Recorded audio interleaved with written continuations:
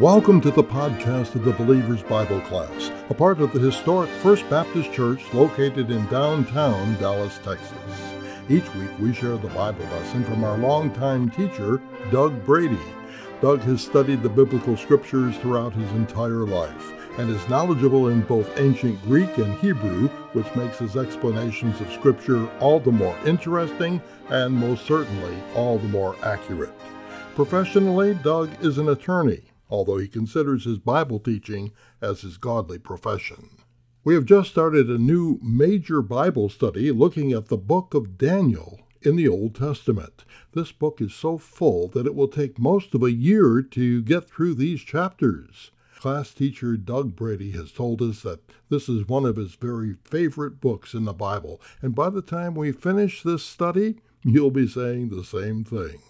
We are looking at the introduction of the book of Daniel and just starting to look at the first few verses in chapter 1. The Believer's Bible Class is part of the historic First Baptist Church located in downtown Dallas, Texas. Our class meets every Sunday morning at 9:15 in the Lavorne Hall, located on the lower level of the new Worship Center building. If you are looking for biblical teaching that is more than just words, this is the class for you. We would love to meet you, so plan to visit our class soon. Well, Doug is at the podium ready to begin, so here's our longtime teacher and good friend, Doug Brady. We're doing a study on Daniel. It's probably my most favorite book in the Bible. This book is unbelievable, and I want you to know, if I could have one thing as a result of these lessons, that one thing would be that you and I both understand how to live an uncompromising life. That is my goal. What does it mean to be uncompromising as a godly man or woman? That's where we're going. So let's get started today. We're going to read the first two verses of the book of Daniel, and then we'll go back to understanding where things are coming from. But before we read, let's pray. Dear God in heaven, I thank you that you have allowed the Holy Spirit and your Son to dwell in my spirit, that you have filled me and indwelt me. May today, as a result of that, I simply be a tool of yours, and that you use me to speak to your people. May I not do anything to try and steal any of your glory, because it all belongs to you. May I say only what you want said, and if I planned on saying something you don't want said, I pray you'll just remove it from my mind. I pray that you'll bless the service and that you'll protect our church from those who want to destroy it. Pray these things in the name of your Son, Jesus, and the power of your Holy Spirit. Amen. Daniel 1 through 2. In the third year of the reign of Jehoiakim, king of Judah, Nebuchadnezzar, king of Babylon, came to Jerusalem and besieged it. And the Lord gave Jehoiakim, king of Judah, into his hand, along with some of the vessels of the house of God. And he brought them to the land of Shinar, to the house of his God. And he brought the vessels into the treasury of his God. Now, I want you to think here just a second. First of all, there's a word some of you may not be familiar with, Shinar. What in the world does that mean? Shinar is the same thing as Chaldea. It's the same thing as Mesopotamia. It's the same thing as Babylon. So that's what that means. Now, when did this happen? In the third year of the reign of King Jehoiakim. It's the third year, is 605 BC. Nebuchadnezzar showed up there around 606 BC, and it was over in 605 BC. This was the first of three invasions of the kingdom of Judah by the Babylonians. Now, I want you to see something, and I want you to understand something. This is very important. Now, who, from Nebuchadnezzar's perspective, was the one responsible for the victory over Jerusalem and Judah? Himself. Now, he would probably say, in some instances, no, it was my gods. They are superior to the Israelis' gods. But sometimes Nebuchadnezzar had a real hard time differentiating between himself and his gods, if you know what I mean. Now, who did the Jewish people believe was responsible for Nebuchadnezzar's victory? In a manner of speaking, they did. They thought, you deserted us. It's your fault, Yahweh, that you let him win. that he won because you deserted us. You didn't help us. You didn't intervene. Now, they were mixed up because, of course, this is the start of the fifth cycle of discipline to punish them for hundreds of years of disobedience and leaving God and disobeying his law. Now, who in actuality caused this victory? God did. That's what it says. The Lord gave Jehoiakim, the king of Judah, into his hand. There's no question about it. Now, that's a principle that we need to understand. It's very easy to tell who God wants to win a war. How do you know? Who won? Now, does that apply to elections? You know, I know most of us wish that before God did what he did on November 3rd, he would have come to us and talked to us and consulted with us about it, but he doesn't do that. And maybe that's too much of a joke, but the concept is he doesn't need our input. He's got a plan, and he's going to do it. And it may seem like he's making a mistake to some people, but he doesn't make mistakes. So, with the rise of Babylonia and its invasion of the king of Judah, a new period began in the history of Israel. And there was a little confusion over this last Sunday, and we need to make it clear. Because a new time period started for the Jews. It's called the time of the Gentiles, when they were overrun. Now, when is the start of this period, the time of the Gentiles? It's at the end of the third invasion, when Zedekiah is removed from the throne. Now, who was Zedekiah a descendant from? David. He was a descendant from David. So he was removed. No one at that time was sitting on the throne of David. When does the time of the Gentiles end?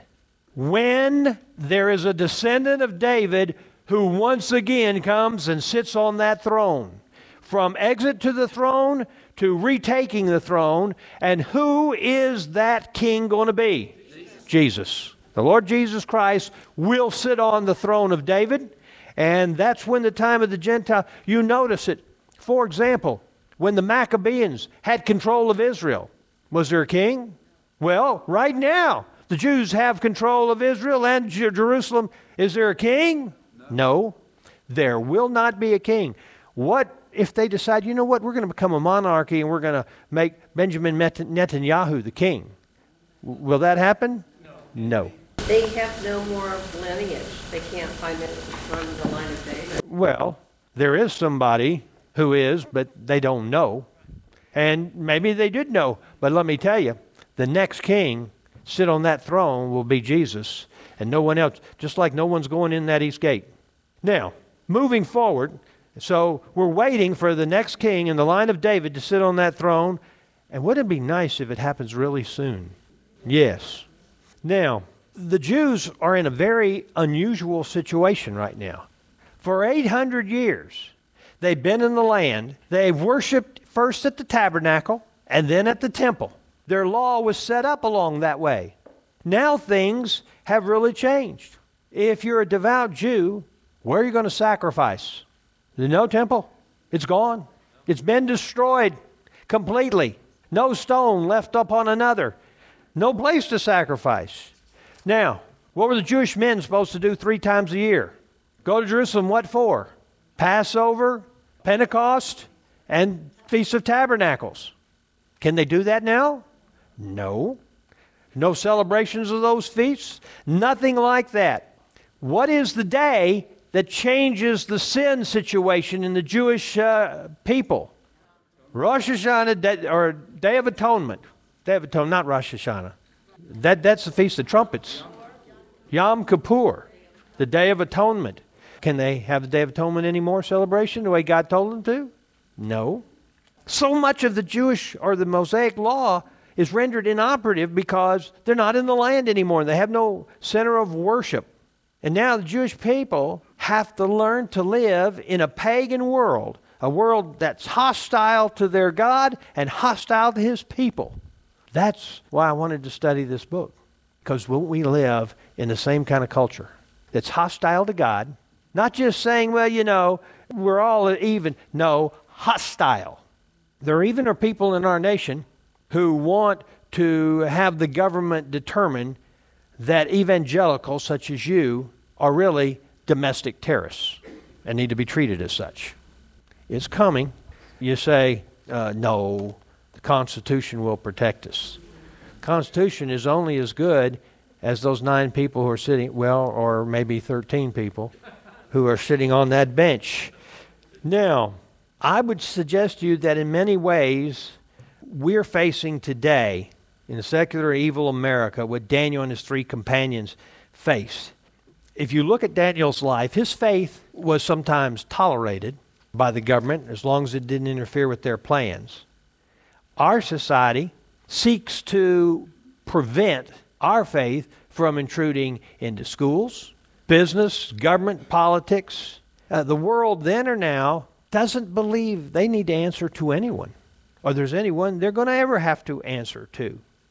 Now, in this setting, God's going to prove to Daniel and to Hananiah, Mishael, and Azariah, and to us, 3 very important things.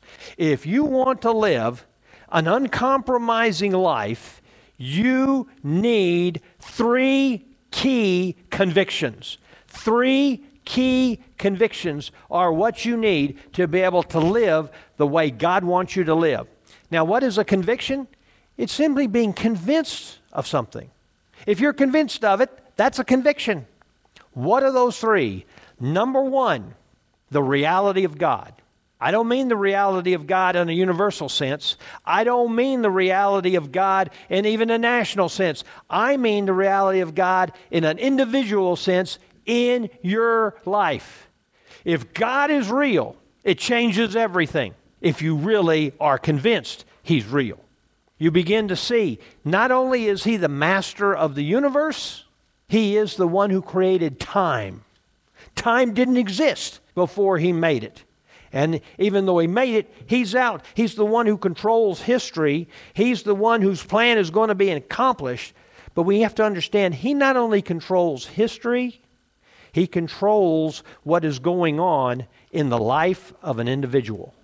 He is in control. The things that have happened in my life happened because it was part of His plan for me. The things that are happening in your life are part of His plan for you. So number 1, He's real. Number 2, you have to be convinced that you are His man or His woman, that you belong to Him. Now, if you do not belong to Him, if you come to me afterwards, I can share with you how you can change that. The other people, Les over here, will be more than happy, or Susan, to share that with you, how you can change that. But if you belong to Him, you are His man, you are His woman, nothing can happen to you that God does not allow to happen, and that's not a part of His plan. You've got to be convinced of that. Number 3, you've got to be convinced that God is going to grant His man or His woman the power and the resources to enable you to meet whatever challenge He's going to put into your life. Will He put challenges into your life? You bet He will. But He's going to provide you, when that time comes, the power and the resources to meet that challenge. Now, why is He going to do that? Because He wants to show you, number 1, you can't do it on your own. And number 2, if you rely on Him, He will provide for you. That's what He wants. Those 3 convictions change. You're going to see out of the 60 to 75 young men who had been trained in Israel, only 4 of them had those convictions. Only 4. Brings us to a question. If all of a sudden the power of government rains down on us today, how many in here would be able to stand up with those convictions? It's one thing to say you will. It's a whole nother thing. For example, you're looking down the barrel of a submachine gun. Do you still stand the same way? Let's go on, because I want you to see some things about this book that I think are important as we go along. One of the things that follows those 3 convictions is a firm understanding in the sovereignty of God. Looking at it not from our perspective for a minute, but for Him. He is sovereign. He is in control.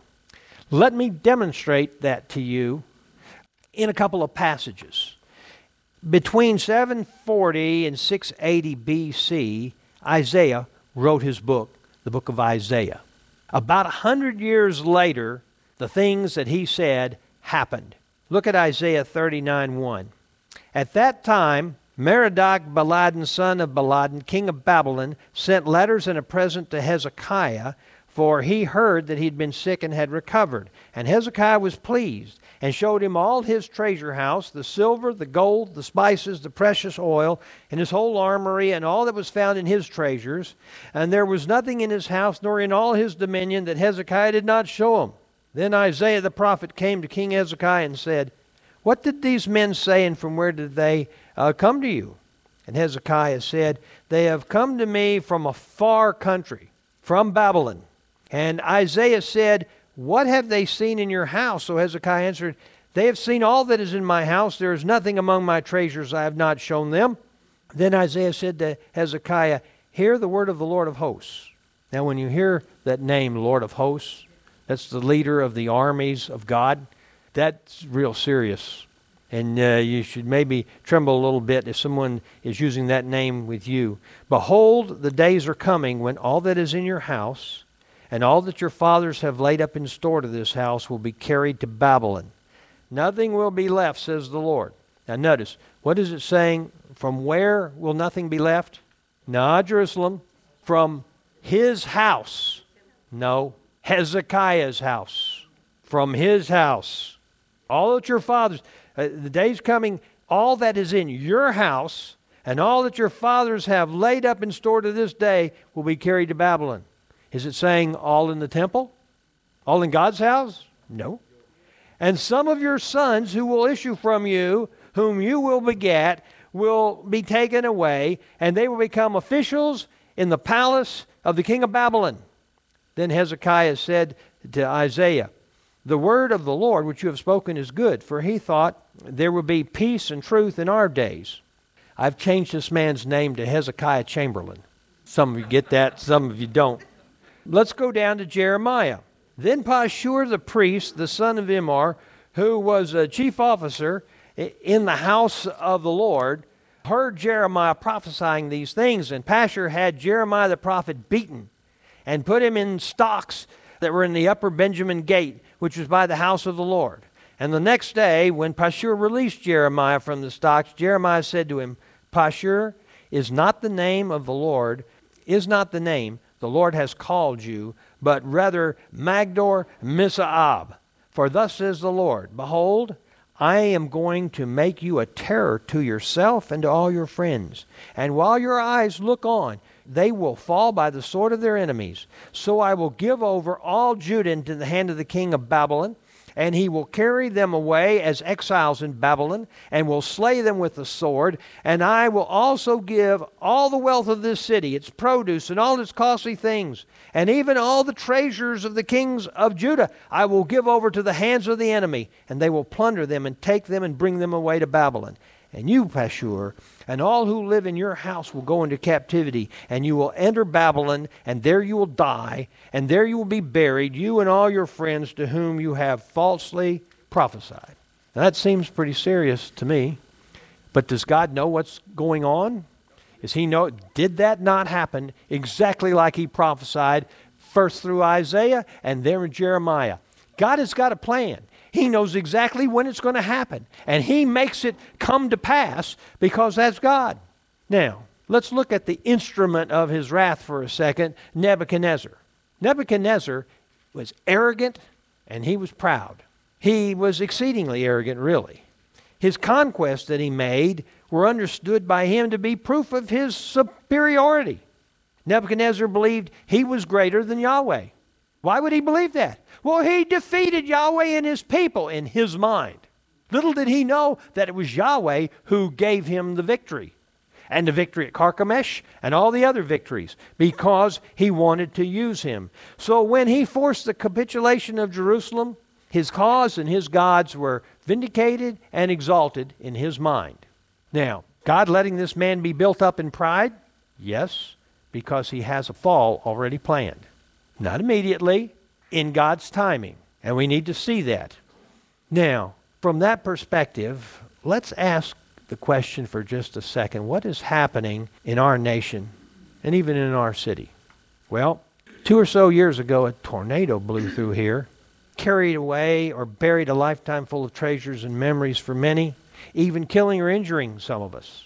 We're living in a situation where an assassin's bullet could at any time change the course of our country, and rest assured, you need to understand, there have been try after try after try to kill our former president. How many times does it happen before it's successful? Well, that depends on God and what He wants. But we need to understand that. There are terrorist cells coming into our country from the southern border that kill unarmed groups of innocents, and it creates an atmosphere of fear and dread, and more terror like that is on the horizon. And yet at the same time, our government is desirous of disarming her citizens so they cannot defend themselves. There are no borders any longer in our country, and we're being flooded with people with little to no education, inability to speak our language, with few, if any, marketable skills, many of whom carry COVID-19, and who will send most of whatever they earn back home and thereby injuring our economy. We are continue to be told that we're in the middle of a pandemic, and therefore the government has the right or the authority to cancel our constitutional rights. Small businesses that we own and spend so much of ourselves to build, they're going under regularly as our government seeks to destroy them, and they'll never come back. Evil seems to be winning every bout and taking control of our lives. And there are a number of people in our community who are starting to think that God is either impotent or non-existent or AWOL. They ask, where is God when these things are happening? How can I rely on Him in the future if He refuses to intervene now? It is my opinion that 25 centuries ago, Daniel and most of the people who were with him could have asked the same questions. They were living, I want you to think about these young men, 15 to 20 years old, 60 to 75 of them. They were in a nation where famine, economic ruin, and nonstop warfare had just decimated their country. They and a number of their fellow citizens were now being deported to a foreign nation. Daniel and his compatriots found themselves subject to an egocentric and excessive king who was the leader of a totally godless people. Now, that was on a national level. Let's look for a second on a personal level, just for these boys. 15, 16-year-old boy. Their nation was conquered. They were made hostages. How does this affect their lives and their dreams? Well, see, they were all part of the Israeli aristocracy, maybe even part of the royal family. They had important positions waiting for them in their family's holdings. They had been groomed for these. They also had women waiting for them who had been selected to be their wives. Plans for extended families. And now they were being marched back to Babylon, the long way. If you look at this, from Jerusalem over here to Babylon is about 500 miles. But if you go up this way, it's 900 miles. You think they were given animals to ride? No. They were marching 900 miles. You think that's something that will wear you down? Well, that was the intention. Not only were they marched back to Babylon, they're now in a foreign country whose culture and traditions they were forced to adjust to. They had to learn a new language. There were foreign customs and etiquette which they had no knowledge of. They were to become officials in the king's court. Now, something rather delicate, but what did they call officials in the king's court? Eunuchs. Not something you want to think about, is it, Don? That's not a position you willing to accede to, is it? No, I didn't think so. So, you begin to see what's going on in these 60 to 75 boys' lives, but there are three of them. Instead of giving up, instead of giving in, they held on to their convictions and they refused to compromise. That's the example God is giving us of what we must do. You see, as with all men and women whom God has used to change the world, there's some common threads that tie them all together.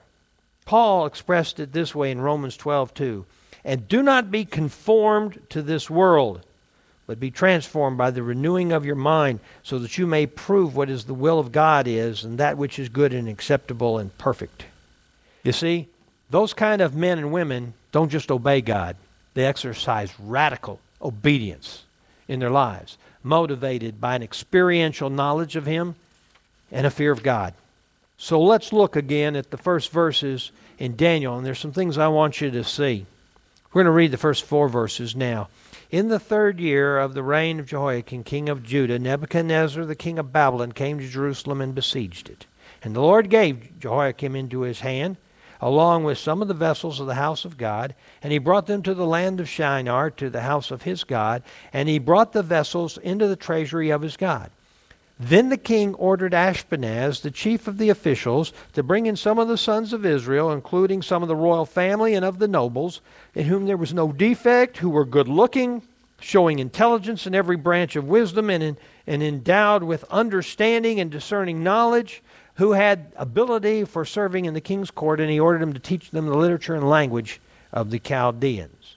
So, as an introduction to this book, Daniel begins this way. The king of Babylon besieged, and God gave Jehoiakim over to his hands. Now, the Babylonians would always do this. They would take from everyone they conquered. They would take usually some of the young men. They would take the wealth of the nation. They would seek to prove that their gods were superior. They would also take a number of the young women to populate their harems. Now, notice what it said in verse 2. Nebuchadnezzar took some of the vessels of the house of God with him to the land of Shinar. Some. Why wouldn't he take all? Well, let's just assume you're going to take some. What would you take if you were King Nebuchadnezzar? Well, let's look at this is the tabernacle, basically the same setup as the temple. In the very Holy of Holies is the Ark of the Covenant. That's all gold, right? The box itself is overlaid with gold. The top is gold, pure gold. Now, you have here the altar of incense. It's also gold, and it's where they would burn incense. You have down here the 7-branch lampstand. It's gold. You have over here the table of showbread. It's gold. Then you have this bronze or brass laver here in the front, and the bronze altar. And then you have a bunch of other implements that were used. What are you going to take? You would think, some people say, well, you can't take the Ark of the Covenant because that's where God's presence is. Anymore? No, God's presence left. Ezekiel got to witness that, much to his horror. And he knew that they were in serious trouble when he saw that. If you look at, besides Daniel 2, you look at 2 Chronicles 36:7, it says the same thing. Nebuchadnezzar also brought some of the articles of the house of the Lord to Babylon and put them in his temple. You notice, here again it says some. And it's saying vessels. That doesn't describe those main pieces, does it? No, it doesn't. However, could you argue that when Nebuchadnezzar was taking these implements, he didn't allow the Jewish people to do an audit and an inventory of everything he was taking? Well, of course not. He wouldn't allow that. But did those things ever come back? Yes, they did. Ezra was able. How could Ezra get them to bring them back? Well, because God worked. Don't you remember Proverbs 21:1? The king's heart is like channels of water in the hand of the Lord. He turns it whichever way he wishes. And God turned the heart of Cyrus, king of Persia. If you look in Ezra chapter 1, we'll do verse 2 and then 5 through 11. Thus says Cyrus, king of Persia, the Lord. Now that word Lord, Yahweh, he uses that name. Yahweh, the God of heaven, has given me all the kingdoms of the earth, and he has appointed me to build a house in Jerusalem, which is in Judah. Notice first the difference between he and Nebuchadnezzar. Nebuchadnezzar says, my gods are superior. I'm going to destroy the temple of Yahweh. I got to where I am as ruler of the world because of me. Cyrus says something a little different. And he has appointed me, that is, Yahweh has appointed Cyrus to build him a house in Jerusalem, that is Judah. And then the heads of the fathers' households of Judah and Benjamin and the priests and the Levites rose, and everyone whose spirit God had stirred to go up to rebuild the house of the Lord which is in Jerusalem. And all those about them encouraged them with articles of silver, gold, with goods, with cattle, with valuables aside. Also King Cyrus, now this is important, brought out the articles of the house of the Lord, which Nebuchadnezzar had carried away from Jerusalem and put in the house of his gods. So he's bringing out all of the articles. What were they? Cyrus, king of Persia, had them brought out by the hand of Mithridat, the treasurer, and he counted them out to Sheshbazzar, the prince of Judah. Now, This was their number: 30 gold dishes, 1,000 silver dishes, 29 duplicates, 30 gold bowls, 410 silver bowls of a second kind, and 1,000 other articles. All the articles of gold and silver numbered 5,400. And Sheshbazzar brought them up with the exiles when they went up to Babylon to Jerusalem. Mark? On the chronology of this, is this post-Esther? So has the Jewish influence been in the country now? I believe Artaxerxes was after Cyrus. Now, did anyone notice in there a reference to the Ark of the Covenant, to the table of showbread, to the altar of incense or the golden lampstand? No. Well, why wouldn't Nebuchadnezzar take those? Hidden. Hidden where? How about under the Temple Mount? Now, that shows some things to us. That's important. That seems like, well, what's there about that? No, that shows us some very important things. When they came back, did the Holy Spirit ever re-inhabit the Holy of Holies? Scripture never tells us that he came back. Did they have the Ark of the Covenant in the Holy of Holies? I am convinced they did not. Somehow, where it was hidden, got lost. And whoever, they didn't let too many people have that knowledge probably, and it was lost. Now, God wanted to show us that. And you know how he showed us that? On the day that's coming up here in this next week, on the Wednesday or Thursday, not Friday, when Jesus died, do you know what God did? He grabbed a hold of that veil in the temple from the top and ripped it completely apart, showing there was nothing there. Do you see? The religion that they'd been practicing was empty and hollow because there was no mercy seat or God dwelling in it.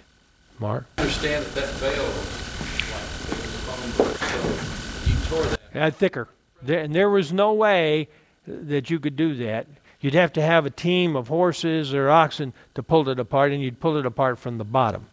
But of course, God, he pulls it apart from the top. So, it's an amazing event that we become to see what is really going on here. Now, Nebuchadnezzar took these hostages back to make them maybe appear as hostages to the people who were still staying there, but he had other plans for them. He planned to turn them into Chaldeans, turn them into his people who were loyal to him, to use them in diplomatic, bureaucratic, advisory functions.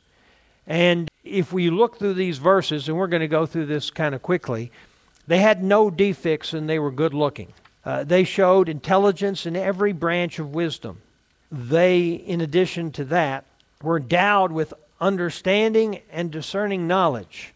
Everything about these people, and they had an ability to serve in the king's court. I have put the Hebrew words there in the notes that you can look at and see from the lexicon what those words mean and how they're given. But he gave orders for these young men to be trained and educated for 3 years in a Babylonian higher education. And they were going to be taught the literature and the language of the Chaldeans. Let's look in chapter 1, verse 5. The king appointed for them a daily ration from among the king's choice food, and from the wine which he drank, and he appointed that they should be educated 3 years, at the end of which they were to enter the king's personal service. Now among them were the sons of Judah, were Daniel, Hananiah, Mishael, and Azariah. And then the commander of the officials assigned new names to them. To Daniel he assigned the name of Belteshazzar, to Hananiah Shadrach, to Mishael Meshach, and to Azariah Abednego. And Nebuchadnezzar also wanted them to get used to and to grow up and like and appreciate Babylonian food. He therefore had the best food. The same food he was eating, he had for them to eat. The same wine that he was drinking, he had for them to drink. And he ordered that their names be changed. Now, why would someone's name be changed? Because he doesn't want them to reflect to the name they were given by their parents, but the name they were given by him. Also, who has the authority to name someone? Someone who owns them. I mean, we have a dog in our house. Dog doesn't pick his own name. None of you can say, well, no, I think his name should be this. Julie gets to decide who that dog's name is, and it's Bentley. Well, you see, that's a little white kind of, designer rat kind of thing, so it's perfect. Now, let's go back. You're going to this too fast. So, the names had meaning, and Nebuchadnezzar didn't want that meaning displayed. So Daniel, whose name is God is my judge, he changed that to Belteshazzar, and that means the Lord of the straitened treasure. The Lord of the straitened treasure, which was Bel, whose treasure was brought to his temple. Then as to Hananiah, his mean God has favored, and it was royal or the great scribe, you could put it. Mishael, who is what God is, and then Meshach, guest of the king, and not exactly the guest, and then finally Azariah, which is Yahweh has helped, and his name was changed to Abednego, servant of Nebo. Now there's some differentiation among the scholars as to the actual meaning of these names. You'll see maybe a little different in the appendix that's cited on your Appendix C, which is attached at the back of your lesson notes. But notice this Chaldean indoctrination. They taught them the language and the literature of the Chaldeans. That means Aramaic or Chaldean. They had to learn those languages. Aramaic was the language most everybody spoke, but the religious wise men had these Chaldean traditions, and so they had to master those parts of the language too, Chaldean. They were taught the law of the Babylonians, which included the code of Hammurabi. They were taught the moral code and religious precepts of the people. They were taught the cultural organization and standards of the people, the history and geography of the empire, agriculture and animal husbandry, science, mathematics, astrology and astronomy. They were taught to like Babylonian foods, and they were given new names.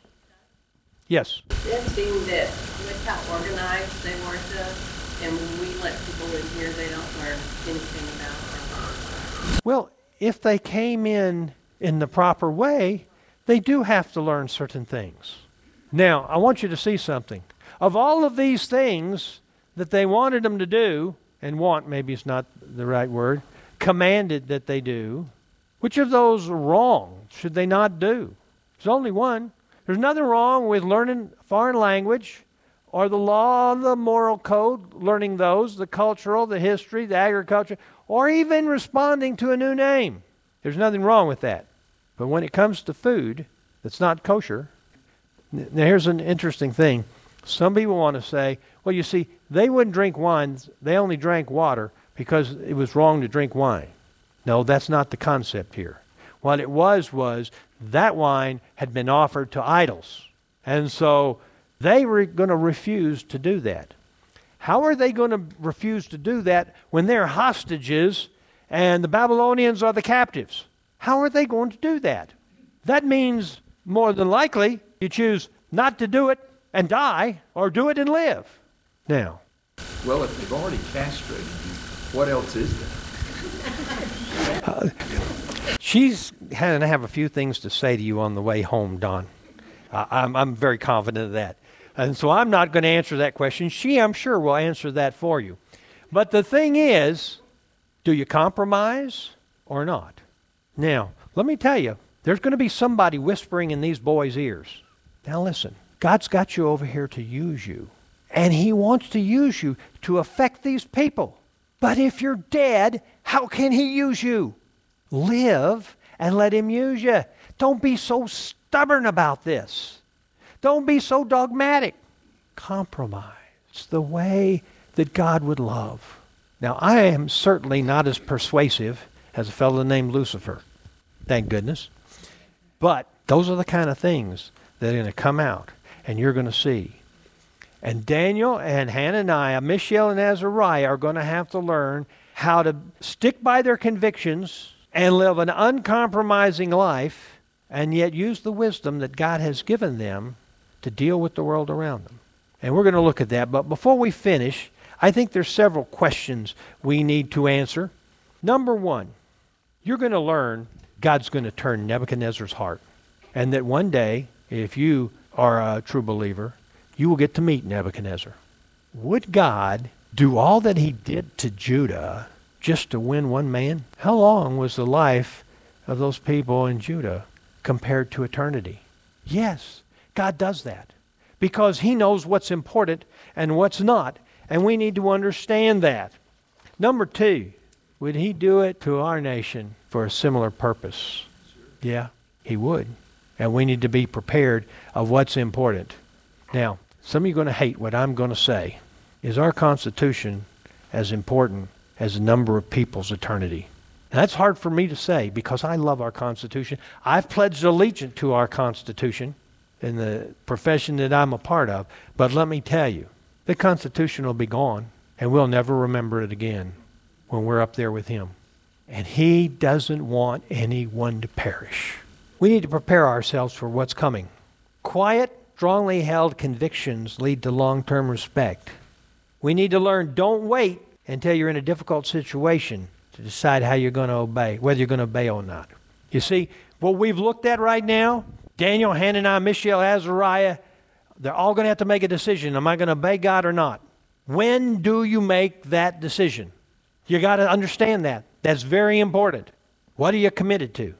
Number three, don't wait until you're in a difficult situation to decide to become accomplished in prayer and fasting. Now remember, I don't think fasting is giving up video games. As much as somebody in my house would like me to fast in that way. But, I shouldn't have said that. Sorry, Lord. But the fact is, fasting involves food. And we need to see what God wants us to do. Because that is always the mark of serious prayer. Not just kind of prayer, serious prayer, all-out prayer. We're going to see that in Daniel's life. He's going to pray and fast. And you will see. Number 4, wherever you are, God has you there for a purpose. Well, I don't want to be here. God has you there for a purpose. You know, would it have been easier if God had told Daniel, Hananiah, Mishael, and Azariah, listen, they're going to try and take your life several times. I'm going to protect you the entire period, but I'm going to use you to turn Nebuchadnezzar's heart to me. Would it have been a lot easier for them? Of course it would. Why didn't he tell them? Because easy doesn't begat faith. You got to trust me that I know what's going on, that I'm in control, and I'm going to make things happen the way I want them to happen. That is why he doesn't tell us. He wants you to trust him. Finally, and I think the most important lesson from this book we can find, compromise with the world on spiritual values, issues, and questions creates great vulnerability for you. Weakness in your life so that you as a believer, it will lead you to disaster. The first compromise seems like it's not so significant, but it is. And it's putting you down the road that you're never going to be able to turn back from. Stop compromise now. Is that easy? No. God will give you the power and the resources to meet that challenge, just like he gave these 4 young men the power and the resources to meet their challenge. Let's close in a word of prayer. Father, I thank you that we could come to study this book. I thank you for giving us this book. Help us to learn to what it means to live a non-compromising life. Help us to understand how we can tell whether we're living that kind of life. I pray that you give us that kind of life, that other people will be able to see they can live it too, and that we can stand up for you no matter what the cost is that we have to pay. Give us the courage. Give us the trust. Give us the power that came from your resurrection. I pray these things in the name of your Son, Jesus, in the power of your Holy Spirit, and in his shed blood. Amen.